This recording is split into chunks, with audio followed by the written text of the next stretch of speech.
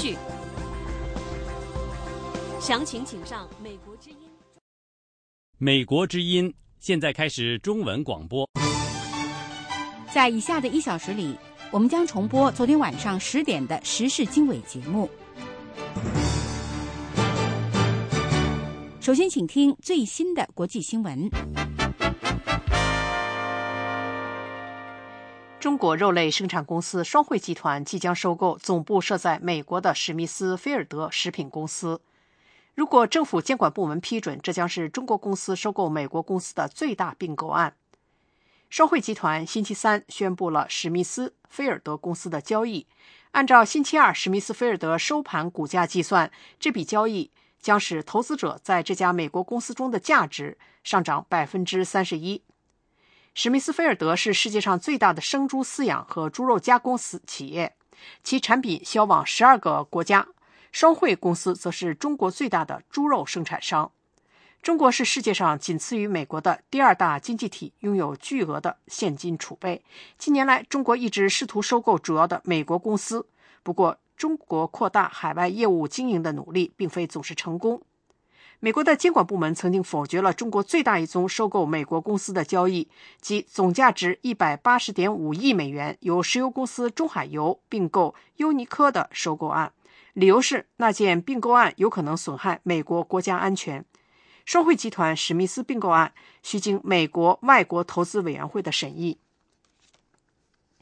叙利亚反对派要求设立阿萨德下台的期限，否则就不参加提议的叙利亚问题国际和平会议。星期三在伊斯坦布尔开会的反对派领导人说，他们要求获得具有约束力的国际保证，其中包括他们所说的县政权和军方首领下台。巴基斯坦官员说，巴基斯坦塔利班的2号指挥官里赫曼被疑似美国无人机打死，这将是对这个极端组织的重大打击。有关官员说，星期三攻击行动中被打死的至少6人当中包括里赫曼。攻击行动发生在巴基斯坦西北部动荡的北瓦基里斯坦地区。安全部门的人士说，一架无人飞机向北瓦基里斯坦主要城镇米兰沙附近的一处村庄发射了导弹。位于阿富汗边境的这个地区是塔利班及其与基地组织有联系的极端分子的据点。塔利班否认了里赫曼在袭击中受伤的报道。在伊拉克逊尼派和什叶派之间的紧张关系持续之际，星期三发生的汽车炸弹和枪击事件导致至少26人丧生。星期三造成伤亡最大的2起袭击发生在首都巴格达，一枚汽车炸弹爆炸导致16人丧生，至少38人受伤，其中包括参加一场婚礼的宾客。另外2枚炸弹在一个市场附近爆炸，造成至少9人丧生。目前还没有人声称对袭击事件负责。激进分子星期三在阿富汗东部城市贾拉拉巴德袭击了一个红十字会的办公室，引发了一场枪战，导致1名保安的死亡。阿富汗内政部一名发言人表示，为国际红十字会工作的7名工作人员在袭击中获救。红十字会还说有1名工作人员受伤。这名发言人表示，2名袭击者的尸体已经被找到。欧盟给6个财政困难的成员国更长的时间来控制政府的赤字，这些国家包括法国和西班牙等比较大的经济体。2年来，削减开支和增加税收的紧缩政策是希望减少预算赤字的欧洲国家的主要办法，但是由于失业率上升以及欧洲陷入18个月的经济衰退，欧盟在星期三放松了要求。联合国法庭判决6名波斯尼亚的克罗地亚族政治和军事领导人有罪，他们被控在1990年代南斯拉夫分裂的时候犯下了谋杀、强奸和从波斯尼亚驱逐穆斯林的罪行。前南斯拉夫问题国际刑事法庭的法官还说，克族领导人包括已经去世的克罗地亚前总统图季曼都是策划在波斯尼亚境内建立克罗地亚国家的同谋。联合国法庭说，谋杀、强奸和驱逐并不是几名为非作歹的军人的随机行为，而是波斯尼亚克族人在声称属于他们的土地上永久消除穆斯林计划的一部分。各位听众，美国之音的国际新闻就播报到这里。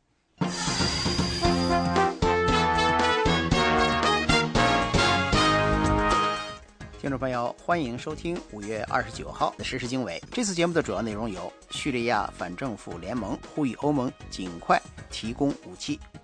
美国五角大楼说它的防卫能力没有因为中国黑客的入侵而受损；国际货币基金组织下调了中国经济增长预测；另外几个中国大城市先后爆发了较大规模的群体抗议事件。以上内容欢迎收听。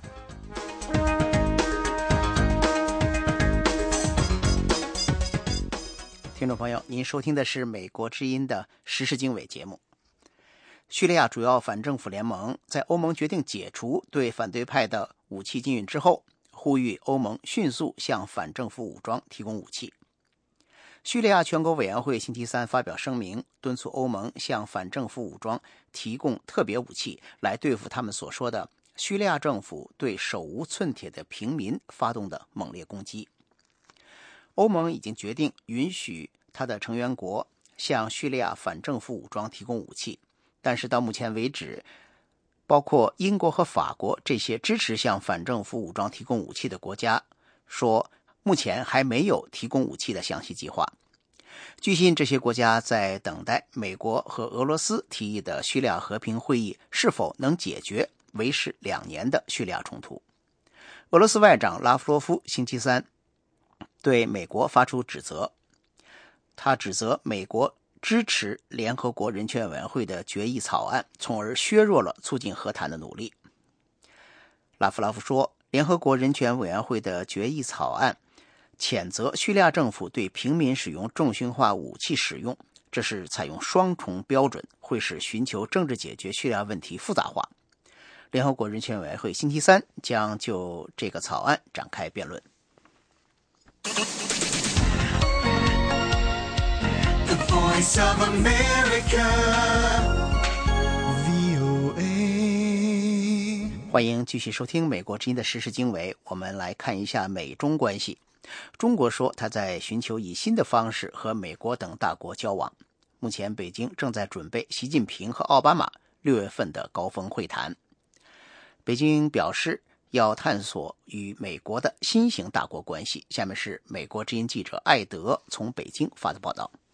中国的新领导层频繁展开外交攻势，这包括接见来访的外国领导人，亲自出访南非、欧洲、俄罗斯和非洲。本星期早些时候，李克强总理结束了就任总理以来的首次出访。他这次访问了印度、巴基斯坦、瑞士和德国。这个星期五，习近平主席将再次出国访问。习近平就任国家主席以后不久，曾携夫人彭丽媛前往俄罗斯和非洲访问。这次习近平将前往拉丁美洲和加勒比海地区，然后到加州和美国总统奥巴马举行2天的非正式会谈。中国领导人的出访凸显了中国所说的寻求跟发展中国家和主要强国建立新的关系模式。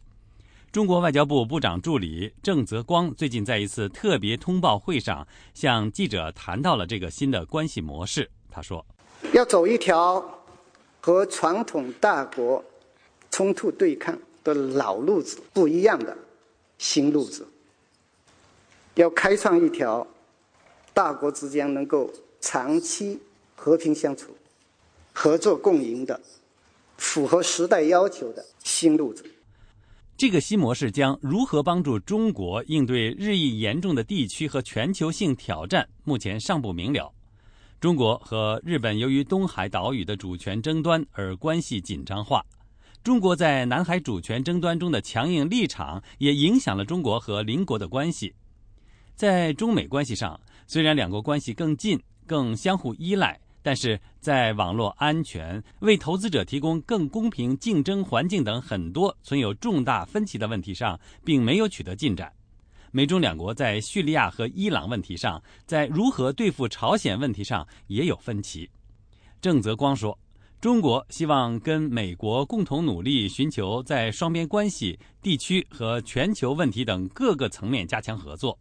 他说，习近平主席和奥巴马总统6月7号和8号会谈时将讨论网络安全、朝鲜、叙利亚和伊朗等主要问题。习近平和夫人5月31号星期五将启程进行第2次出访。除了美国以外，他们还将访问墨西哥、哥斯达黎加、特立尼达和多巴哥。Voice of America, Washington。听众朋友，您收听的是美国之音的时事经纬节目。接下来我们来看美国和中国之间因为网络入侵所产生的一些纠纷。美国国防部的官员说，媒体报道所说的中国对多数美国先进武器系统进行的黑客入侵，并没有伤害美国的国防能力。早些时候，美国的《华盛顿邮报》说，来自中国的黑客入侵并窃取了美国导弹防御系统、战机和战舰等武器的电脑网。下面请听美国之音记者的报道。华盛顿邮报引述五角大楼的机密报告，披露一份迄今为止最详细的被入侵武器清单。这份清单上的武器系统据称已经遭到中国黑客入侵，包括爱国者导弹系统、末端高空区域防御系统、美国海军的宙斯盾导弹防御系统，以及目前正在研制中的 F-35联合打击战斗机和语音飞机等尖端战机。美国总统奥巴马在今年稍早发表的国情咨文演说中提到相关议题的时候表示，我们知道有些国家和外国公司窃取我们的商业机密。现在我们的敌人正在寻求破坏我们的电力系统、金融组织以及空中交通控制系统的能力。我们不能等到几年之后才回过头来思索，为何当时没有针对这样的安全与经济威胁采取任何的行动。随着中国的军事现代化以及解放军积极寻求发展自己的武器系统，这样的威胁日益升高。华盛顿智库大西洋理事会专门研究网络安全的研究员杰森·希利表示，我们知道中国在过去几年来积极扩张他们的防御采购计划，这完全符合我们在其他领域所看到的解放军的行为。过去几年来，美国官员在他们和中国官员举行的会谈中已经提出过有关于网络入侵的问题，但是美国政府直到最近才开始公开表达不满。杰森·希利表示，6个月前，美国仍未就如何对此表态采取立场。现在美国政府已经决定，从最高层的总统到下面的事务官员，我们将大多在私下场合质疑中国的行为，但也同时在公开场合稍微提及此事。五角大楼表示，他们非常严肃看待网络间谍的威胁，并且已经采取行动加强相关的防御能力。美国国防部长哈格尔接下来几天在新加坡出席亚洲安全峰会的时候，将有机会向中国国防部的官员提出这个问题。美国之音 VOA 卫视报道。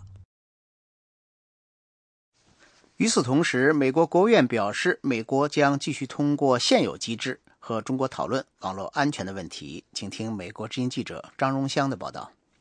美国国务卿约翰·克里曾经在访问北京期间表示，黑客攻击能够使大众运输以及基础建设瘫痪，也会影响金融机构、银行转账等等经贸交易。因此，美中将立刻成立网络安全工作小组，并且在既有架构的基础之上展开工作，讨论网络安全。美方指控中国黑客攻击美国是美中之间的敏感分歧。不过，在台面上，正在北京访问的美国白宫国家安全顾问多尼伦，在和中共中央军委会副主席范长龙会面的时候，并没有公开谈到这个问题。多尼伦呼吁美中两国深化双边的军事交流，并且在非传统的安全挑战方面进一步合作。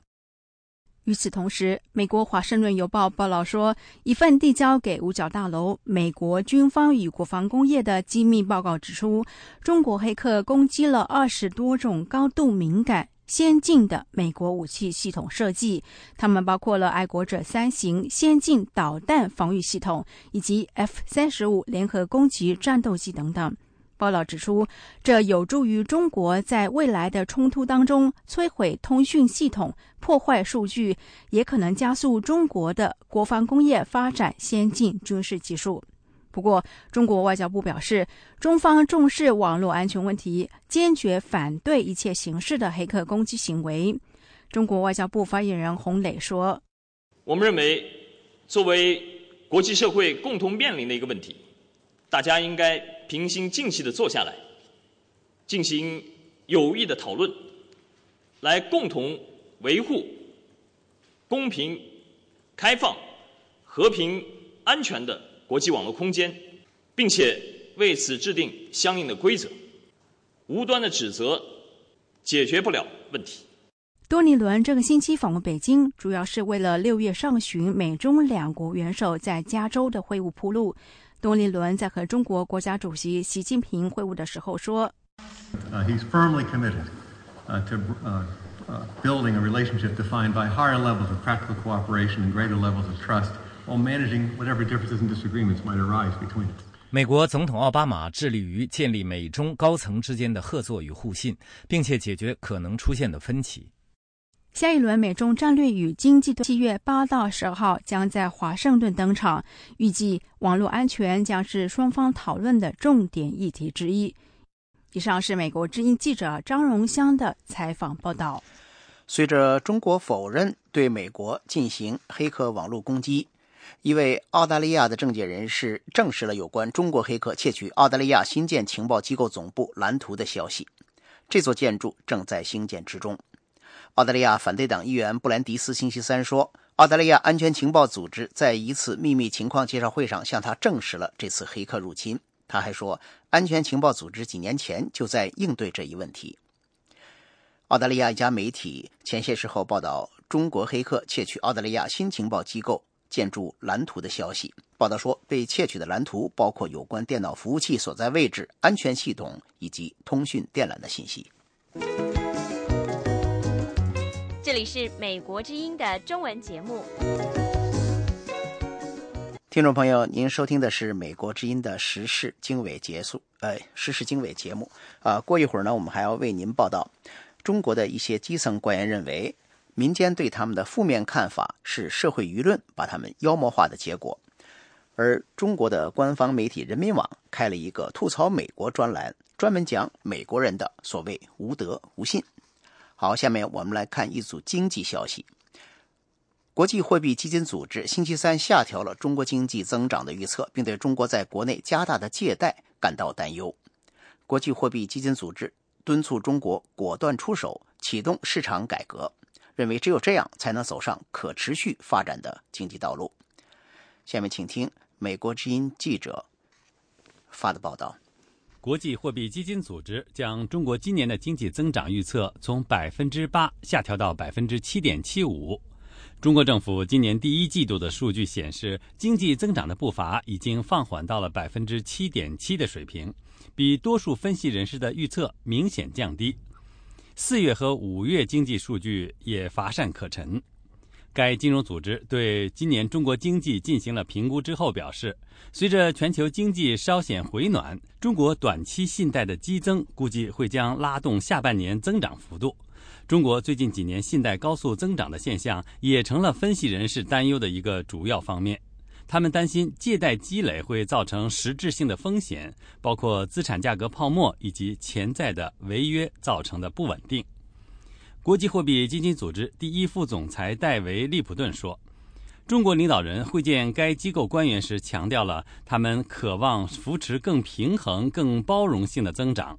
利普顿指出，北京应该继续放手改革，减少政府对经济的参与，允许市场发挥更大的作用。在一项新的评估当中，国际货币基金组织指出，中国政府的债务已经接近国内生产总值的 50%。尽管这一债务水平远比美日以及其他很多发展中国家还低，但比中国政府数据所说2012年债务仅占 GDP 的 22% 高了很多。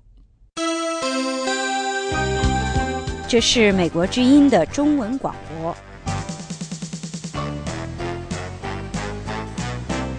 欢迎继续收听美国之音的时事经纬。我们下面看一下在中国一些大城市发生的群体抗议事件。最近几个星期，在中国几个大的城市都先后爆发了有1000人以上的抗议事件，其中在上海和昆明的抗议主题是环保和人类健康。请听美国之音记者的报道。中国公民拒绝容忍污染。本月早些时候，1000多名上海居民走上街头，阻止郭轩锂电池厂在当地兴建厂房。路透社记者 Jane Lee 说，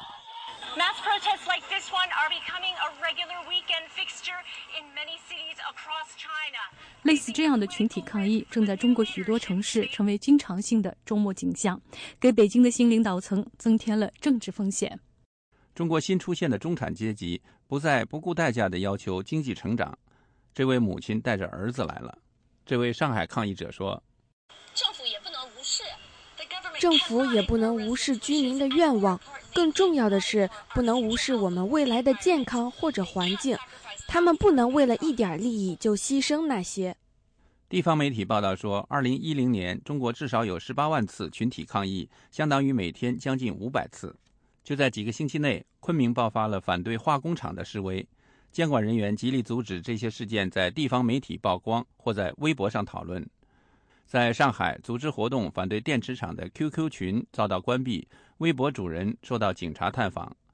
研究环保运动的社会学者李顿说，民众和政府双方都需要保持冷静。我们首先要求政府走出第一步，因为政府不保证公民表达意见的宪法权利。对于放射性微粒，你只能怪政府了。抗议的锋芒对于中国快速增长的经济也是不断升高的风险。政治学教授唐浩说，主要的原因呢，其实不是邻居运动，而是主要原因是我们的经济不是建立在法治上。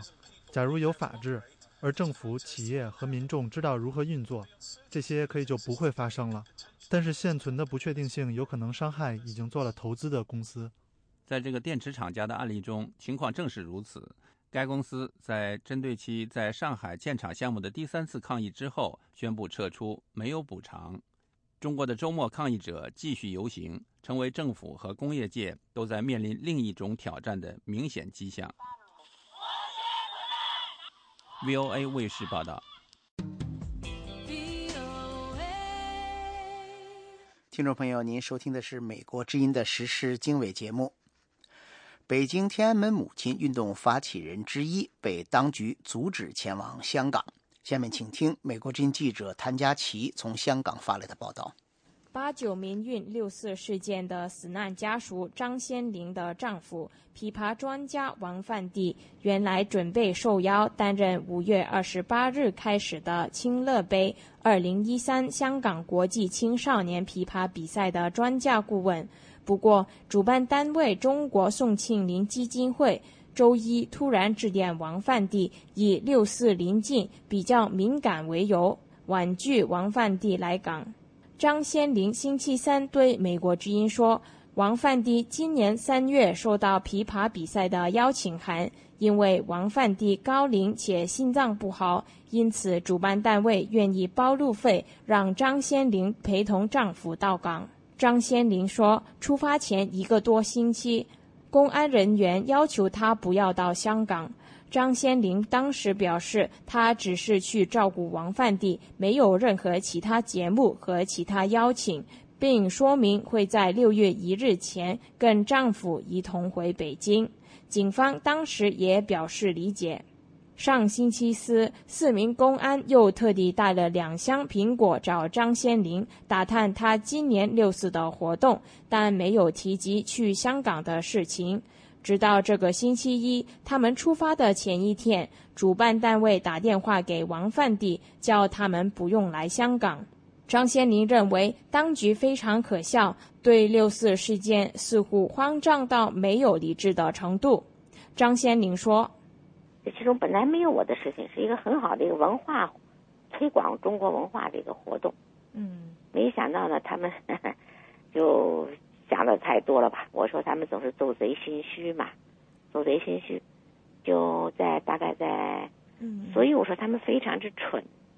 非常是愚笨，把一个很好的文化活动，结果变成了一个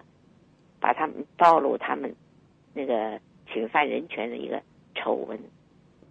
张先林是由6·4死难者母亲组成的天安门母亲发起人之一。他19岁的儿子王楠1989年6月3日晚上到天安门广场拍照，在4日凌晨被射杀，最后施救死亡。张先林估计被禁出境可能跟他早前赠送王楠遗物给香港市民支援爱国民主运动联合会有关。该批遗物包括王楠被枪杀时所戴着的头盔和死亡证书等，是6·4事件的铁证。记者曾经致电比赛主办单位中国宋庆龄基金会，不过到折稿前还没有得到相关回复。美国之音记者谭佳琪在香港报道。美国之音时事经纬，欢迎收听。中国官媒人民网新开吐槽美国专栏，讲美国人的无德无信。过一会儿我们要为您报道。下面我们先来看一下中国意见艺术家艾未未的一项作品。艾未未推出了一组大型雕塑作品，重现他2011年被当局拘押81天的情景。这个作品已经被秘密地运到了意大利，于星期二开始在威尼斯展出。请听美国之音记者海燕从香港发来的报道。据美国《纽约时报》近日报道，艾未未这组按实物1半的尺寸制作的玻璃纤维立体模型雕塑一共6件，分别是艾未未在睡觉、吃饭、冲澡、接受讯问、坐在马桶上等场景，旁边站着2个身穿绿色制服的安全人员。报道说，艾未未和一位雕塑家朋友今年春天率领一支20-30人的团队，在北京一处工业区里秘密制作了他这组政治意味最浓的雕塑作品，再现他作为强权下一个囚徒的生活。随后，名为《神圣》的这组雕塑被悄悄地从中国运到了威尼斯，从5月28日开始，在祖埃卡计划空间用作画廊的一座教堂里公开展出，与威尼斯双年展几乎同期，不过并不是威尼斯双年展的正式组成部分。艾未未表示，所有细节，包括他穿的蓝色拖鞋和房间墙壁上的白色墙纸，都是根据记忆真实再现出来的。他说，那是他一生中最艰难的时期。报道说，艾未未表示，自从2年前获释后，就一直被自己在关押期间的细节以及遭迫害的好友所受的折磨所困扰。他说，他的目标很简单，就是让人们清楚地了解我们所处的环境。艾未未表示，他从被关押仪式中挖掘素材进行艺术创作的工作基本上快结束了，但是还有另外一件作品即将面世，就是他正在写作的一本书。他说已经完成了80%。我有这样一项可怕的责任，我得记录下每一个愚蠢的细节。这件事非常枯燥，非常无聊，而且对我而言也很恐怖。这也正是我为什么要用2年时间来完成这本书的原因。每次我一坐下，便会有一番斗争。我为什么必须写下来？但我必须这么做，这是一项义务。美国之音记者海燕，香港报道。这里是美国之音的中文节目。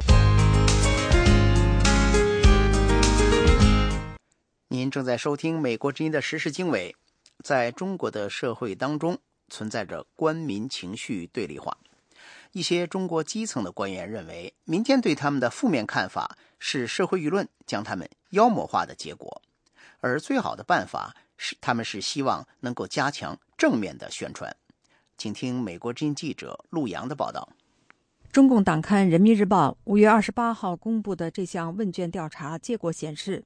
近61%的受访官员认为社会舆论低估了他们的形象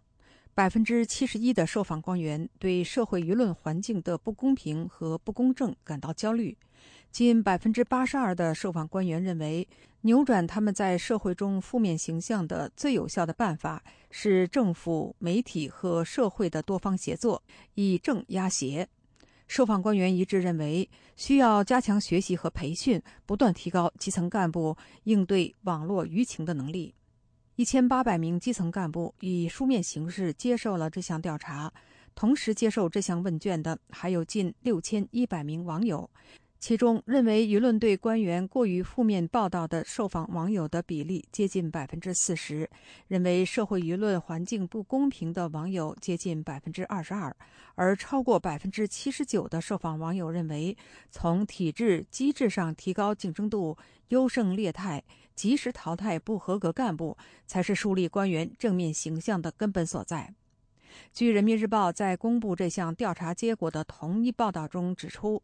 之所以进行这项调查，是因为作为党和国家事业的重要基石的基层干部群体被误读、被污名化，正在成为一个值得警惕的倾向。虽然这种倾向与现实不符，但其负面的影响不容轻忽。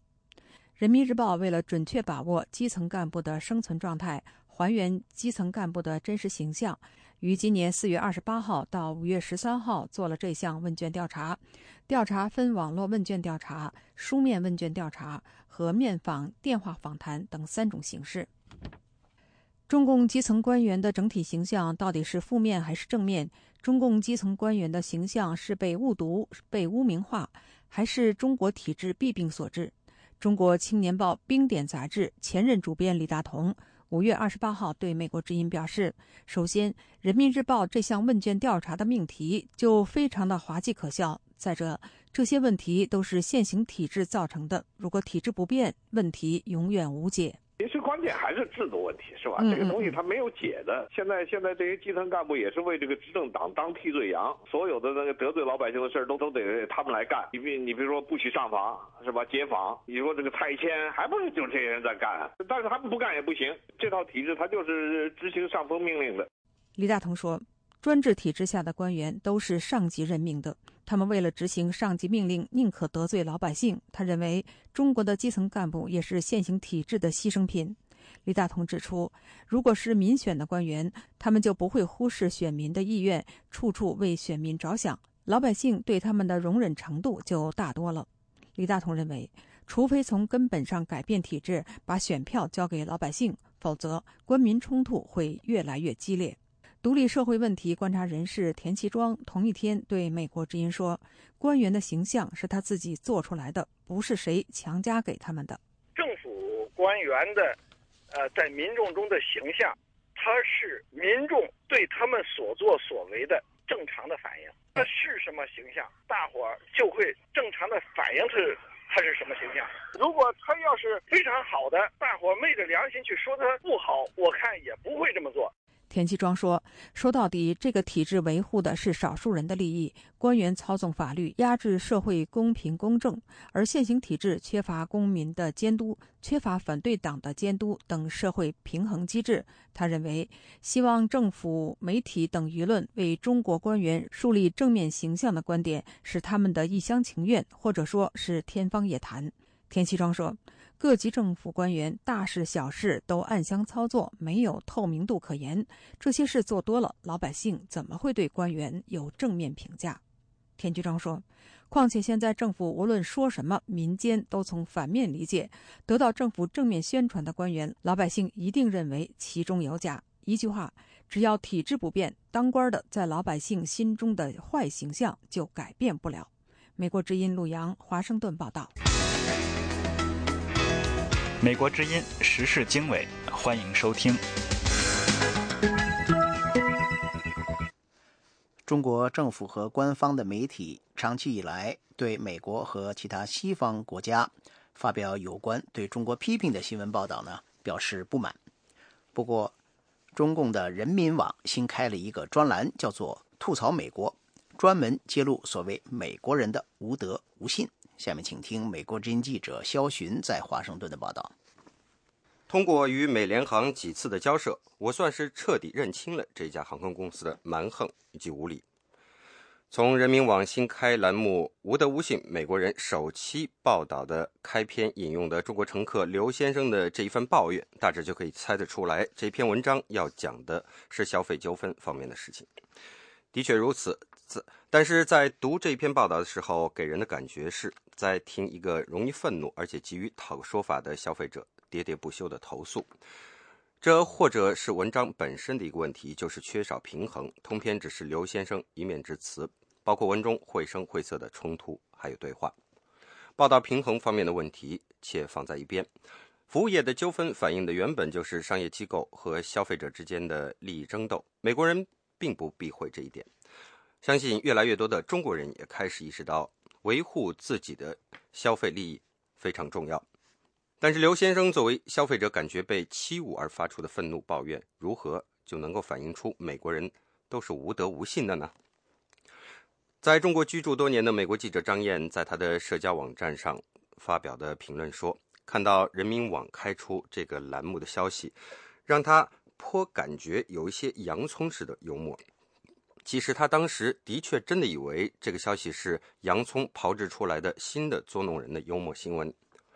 洋葱是美国一家专门刊载文体类似新闻报道的幽默讽刺文章的这样一个媒体，他所炮制出的一些讽刺文章曾经被海外的媒体作为真实消息转载。人民网就曾经转载过他刊载的一篇有关朝鲜年轻领导人金正恩当选为年度最性感男子的假新闻。不过呢，即便人民网也想改变扑克脸式的说教文风，走亲民的路线，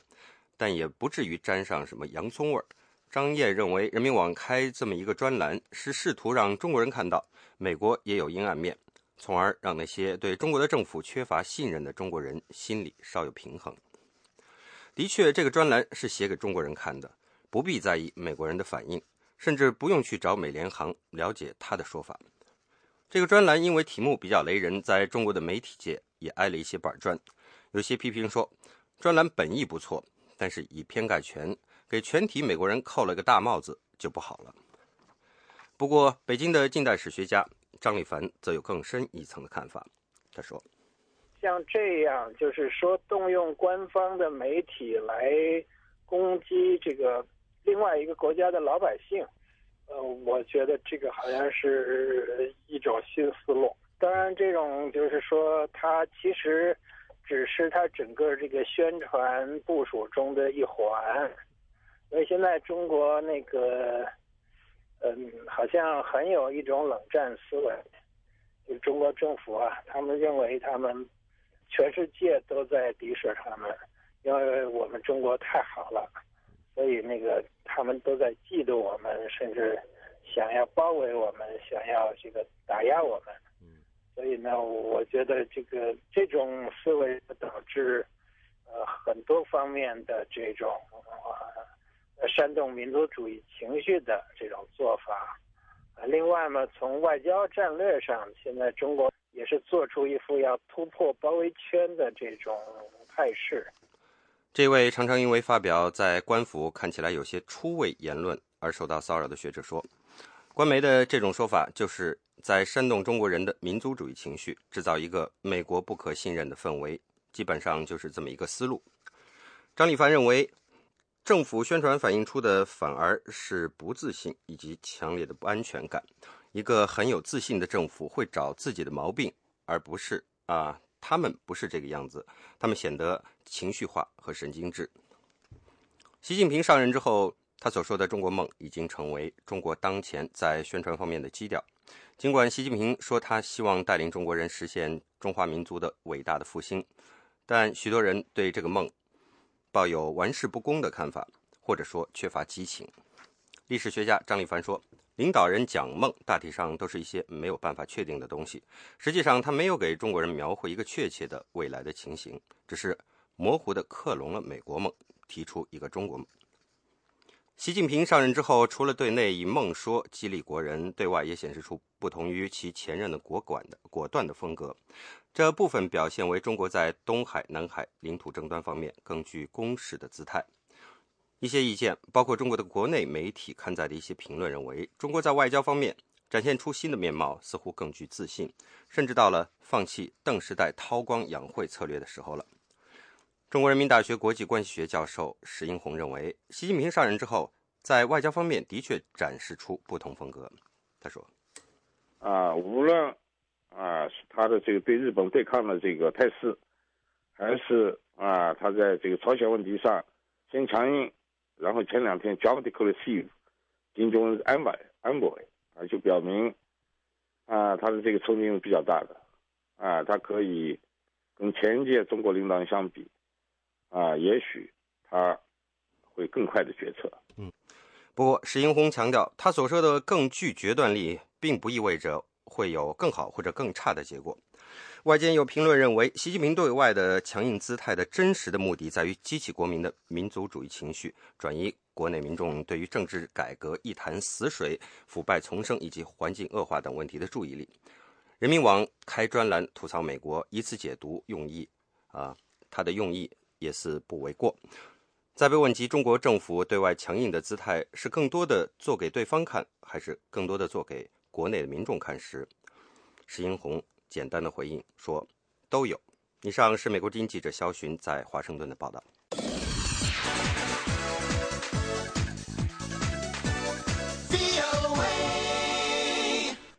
听众朋友，您正在收听美国之音的时事经纬节目。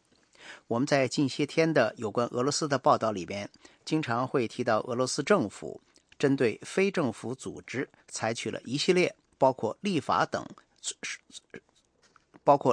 措施在内的打压手段。而据最新的报道，中国方面对俄罗斯的做法十分感兴趣。请听美国之音特约记者白桦从莫斯科发来的报道。由俄罗斯下议院国家杜马议长纳雷什金率领的俄罗斯议会代表团刚刚结束了对中国为期2天的访问。陪同纳雷什金访华的俄罗斯议会代表团成员、下议院国家杜马副议长、俄罗斯共产党领导人梅里尼科夫透露，中国方面非常感兴趣俄罗斯处理和控制非政府组织的经验。梅里尼科夫说，同俄罗斯一样，受外国资助的非政府组织的活动也一直困扰着中国政府。中国当局担心，所谓的外国代理人将会通过在华活动的众多非政府组织对中国国内政治施加影响。梅里尼科夫说，中国在这个领域打算仔细研究和学习俄罗斯的经验，尽量吸取对中国有益的东西。因此，在访华过程中，中国方面非常详细地了解了俄罗斯针对非政府组织的一些立法、处罚措施等等。陪同纳雷什金访华的另一名俄罗斯国会议员，来自亲克里姆林宫的自由民主党的尼洛夫补充说，非政府组织是公民社会的一部分，反映了民主体制的发展。但另一方面，如果爆发颜色革命，外国政治势力也会利用非政府组织影响国内政治稳定。因此，中国和俄罗斯在这个方面的立场非常相似，两国都主张不应该利用非政府组织干涉别国内政。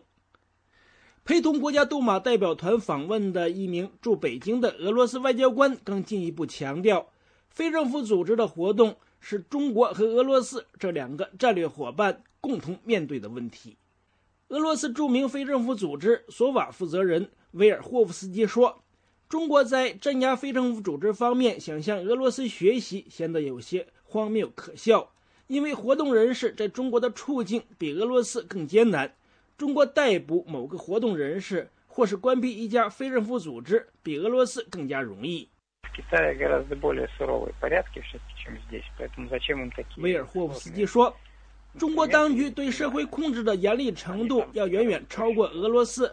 中国当局要想镇压非政府组织或是活动人士时，他们要比俄罗斯更能简单容易地办到，因为俄罗斯要远比中国更自由。因此我不理解他们为什么还需要学习和研究俄罗斯目前使用的这套比较复杂的对付非政府组织的工具。我想，有关中国对俄罗斯镇压非政府组织的办法感兴趣，这或许被夸大了。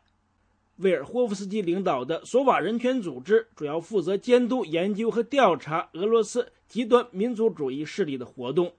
几年前，俄罗斯极端民主主义势力针对非斯拉夫人的暴力攻击行动十分猖獗，一些在俄罗斯的中国留学生、商人等也曾遭受攻击，有的人甚至被打死。最近2-3年来，类似的暴力攻击事件已经大幅度减少，索瓦人权组织在这个方面的工作发挥了重要影响。但维尔霍夫斯基透露，同其他的非政府组织一样，索瓦人权组织不久前也遭到了来自检察院、司法部和税务局方面的联合检查，他们向来检查的官员们提供了大批的文件，目前他们在等待检查的结果。俄罗斯的其他几家著名非政府组织，像民意调查机构利瓦达中心、调查斯大林政治迫害历史的纪念碑人权组织，以及监督选举和揭露选举舞弊行为的格洛斯组织等等，在检查之后都收到了检察院方面的警告。检察院认为这些非政府组织没有以外国代理人的身份登记，因此违反了俄罗斯的法律。格洛斯被处以巨额罚款，这几家非政府组织都面临被关闭的命运。威尔霍夫斯基认为他没法预测索瓦的未来命运，他也不清楚是否将会收到检察院方面的警告，但是他认为尽管许多人对非政府组织未来在俄罗斯的活动感到悲观，尽管当局针对非政府组织的迫害日益升级，但由于俄罗斯的公民社会正在发展，克里姆林宫无法完全关闭非政府组织。威尔霍夫斯基说，从理论上来说，当局可以按照有关法律全部关闭非政府组织，但如果一些非政府组织被关闭，完全可以开办新的非政府组织继续活动，检察官在这个方面没法阻挠，所以从实际的角度来看，当局不可能完全禁止非政府组织的活动。2011年末爆发大规模的反政府示威之后，俄罗斯通过了一系列法律加紧控制社会，其中包括了针对非政府组织的所谓外国代理人法等法律。有关法律遭到了人权机构和西方社会的激烈批评。以上是美国之音特约记者白桦从莫斯科发来的报道。 The Voice of America, VOA。 这里是美国之音的时事经纬节目。台湾和菲律宾分别就台湾渔民被菲律宾公务船打死的事情进行调查。死者家属说，不排除要以杀人罪对菲律宾公务船上的人员提出控告。请听美国之音记者杨晨从台北发的报道。台湾和菲律宾围绕台湾渔民洪石成被菲律宾公务船打死的事件正在展开平行调查。菲律宾调查团28号下午询问了相关证人，也就是广大兴28号的3名船员以及死者洪石成的家属。29号，菲律宾调查团检验了停靠在屏东的广大兴28号渔船。台湾中央社报道，他们在船头发现黑色刮痕，不能确定是否碰撞痕迹，将带回菲律宾进行对比。台湾屏东地检署检察官谢志敏说，还需要进一步的高度的比对，以及他那个财政之后进行材质的比对。预计调查30号将告一段落。台湾调查团在菲律宾也登上了涉案的菲律宾海巡公务船，查看了案发时的录影带。死者洪石成的大女儿洪慈倩表示，他们不排除依照菲律宾法律程序以杀人罪控告菲律宾公务船人员。我们也希望菲国政府释出善意，好好把这件事情查个水落石出，还我们台湾渔民，还我们洪家一个公道。据报道，菲律宾方面经过初步的调查，认为当时菲律宾公务船是正当防卫，涉案人员过度使用了武力。台湾认为菲律宾公务船是蓄意杀人。美国之音记者杨晨台北报道。美国之音继续为您播送中文节目。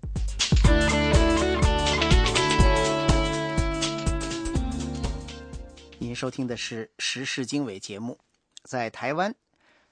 执政的国民党和在野的台联党又起了争执。台联党表示，他反对政府大幅放宽中国劳工在台湾居留的时间，而政府官员表示，人数的限制将依据企业投资的规模。请听美国之音特约记者张永泰从台北发的报道。台联党立法院党团总召集人林世嘉委员表示，马政府执政之后，持续放宽中国劳工来台的限制，势必将冲击台湾自身的就业市场。过去这个整个劳动就业市场的冲击呢，过去能够来的只有中国配偶，现在他全家都可以来，整个眷属都可以来哈，而且是不分蓝领跟白领哈，看起来好像是为了推动自由贸易示范区，事实上是为中国劳工来台湾做大幅的开放。林世嘉还说，初步统计显示，台湾政府每年将为来台工作的中国劳工支付1亿多元台币的健保费，这对台湾纳税人来说并不公平。台联党的新闻稿还指出，内政部移民署的修法打算将中国劳工来台停留4个月的期限放宽为5年。与会的内政部移民署事务组定居科长黄英贵表示，放宽中国劳工居留的时间，主要是为了让他们在生活上更加便利。不过，事实上人数还是有一定的限制。人数上的限制，譬如说更新类，也要看他在台投资的金额的规模来去给他的人数限制。黄英贵科长还指出，相关的配套措施还包括，如果审查发现有中国劳工的背景可能危害国家安全及社会秩序，将不允许其入境。台联党立法院党团干事长黄文玲则质疑，去年来台的中国劳工和专业人士就有大约25万人，未来人数可能还会增加，难保台湾的国家安全不会受到威胁。那这25万人左右呢，他一个人申请在台居留，可是他的配偶、子女却可以直接跟他一起来台湾，也就是也没有任何的这个人数的一个限制。那这样子呢，如果以25万人一家4口来的话，那不是有百万大军、百万中国的民众在台湾居留吗？黄文玲还指出，如果到时有这么多中国人在台湾生活，将是一个令人感到恐惧的现象。未来相关法案送到立法院审议的时候，台联党一定会严格的把关。台湾政府目前正在全台各地推动成立自由经济示范区，希望吸引更多外资，包括中资来台投资。未来更计划将台湾打造成自由贸易岛。台湾总统马英九表示，在两岸政策上，未来3年的工作重点是扩大和深化两岸交流，两岸两会互设办事机构，以及通盘检讨修正《两岸人民关系条例》。一旦修法通过的话，将可能缩短大陆配偶取得台湾身份证的时间，并让在台念书的大陆学生可以享有公共的健康保险。以上是美国之音特约记者张永泰从台北发来。在台湾执政的国民党和民进党也产生了纠纷。台湾最近出现了食品安全的问题，政府宣布已经推出了综合计划来解决这一问题，但是民进党批评政府难以逃脱罪责。请听美国之音记者杨晨从台北的报道。为了应对毒淀粉问题，台湾卫生署推出了食品安全专案计划，包括查封、销毁毒淀粉，业者提供安全证明，修正食品安全法，违法者加重处罚等。但是民进党批评政府靠业者自律推卸责任。民进党立委林淑芬说，而今天卫生署不强制要求对所有的东西要他律的强制化验，结果都要业者自律。在业者证明自律破功之后，他仍然只是说拿出证明没有含顺丁1,2酸就可以掩耳盗铃，就可以视而不见。而这当中政府的角色逃脱了，而这当中政府的责任也逃脱了。林淑芬说，对化工原料供应商把化工原料卖给食品供应商，应该根据故意共同违法追究责任。另一位民进党立委叶益金批评政府部门互推责任。卫生署说坏人只是少数，工业局说没有办法追踪，没有追踪化工原料，没有追踪使用方式。环保署说这个跟他无关，应该卫生署管的，应该食品法来管。他还说，卫生署对于顺丁烯2酸的毒性与学者专家的意见不一致，告诉我们说这个毒性不强，不要吃太多就没有关系。我们到底要听谁的？地方卫生局去大举的大肆的查验，告诉我们有毒不能吃，甚至还有1颗霸王就过量。行政部门互推责任，甚至推到最后说可能没有关系，自求多福，少吃一点就好。但是学者专家告诉我们，我们之所以会有那么多喜肾的国人，就是因为吃了这些化学有毒的食品添加物。目前台湾还在不断爆出食品问题，除了毒淀粉之外，台湾媒体今天报道说，端午节快要到了，大量用于包粽子的菜谱中发现了超标的苯甲酸。美国之音记者杨晨台北报道。美国之音时事经纬，欢迎收听。各位听众，下面为您播报美国之音的国际新闻简讯。中国肉类生产公司双汇集团即将收购总部设在美国的史密斯菲尔德食品公司。如果政府监管部门批准，这将是中国公司收购美国公司的最大并购案。双汇集团星期三宣布了史密斯菲尔德公司的交易，按照星期二史密斯菲尔德收盘股价计算，这笔交易将使投资者在这家美国公司中的价值上涨 31%。史密斯菲尔德是世界上最大的生猪饲养和猪肉加工企业，其产品销往12个国家。双汇公司则是中国最大的猪肉生产商。叙利亚反对派要求设立阿萨德下台的期限，否则就不参加提议的叙利亚问题国际和平会议。星期三在伊斯坦布尔开会的反对派领导人说，他们要求获得具有约束力的国际保证，其中包括他们所说的现政权和军方首领下台。巴基斯坦官员说，巴基斯坦塔利班的2号指挥官里赫曼被疑似美国无人机打死，这将是对这个极端组织的重大打击。有关官员说，星期三攻击行动中被打死的至少6人，其中包括里赫曼。攻击行动发生在巴基斯坦西北部动荡的北瓦基里斯坦地区。安全部门的人说，一架无人飞机向北瓦基里斯坦主要城镇米兰沙附近的一处村庄发射了导弹。位于阿富汗边境的这个地区是塔利班以及与基地组织有关联的极端分子的据点。在伊拉克逊尼派和什叶派之间的紧张关系持续之际，星期三发生的汽车炸弹和枪击事件导致至少26人丧生。星期三造成的伤亡最大的2起袭击发生在首都巴格达，一枚汽车炸弹爆炸，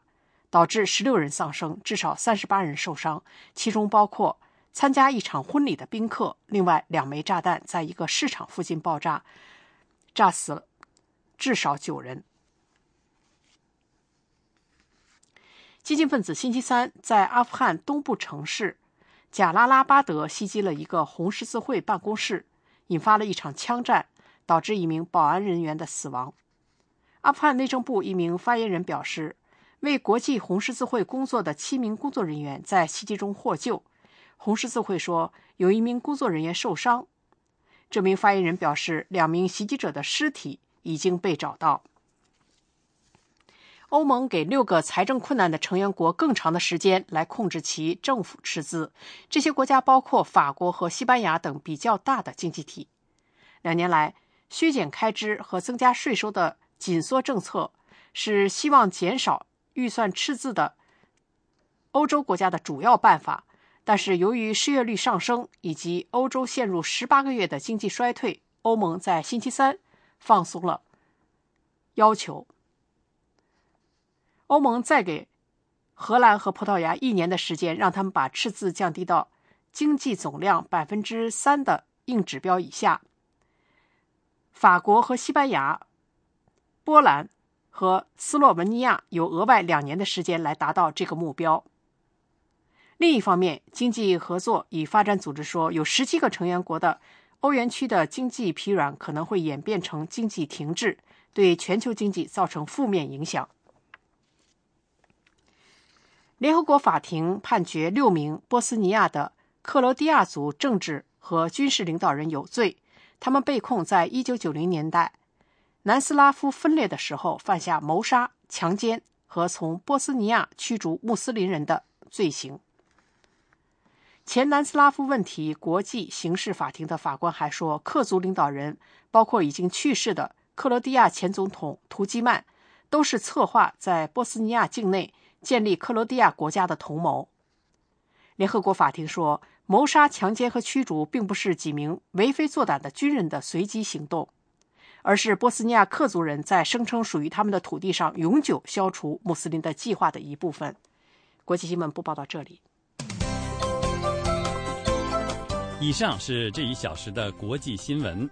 您如果需要获取更多的信息，请访问美国之音网站 www.voachinese.com。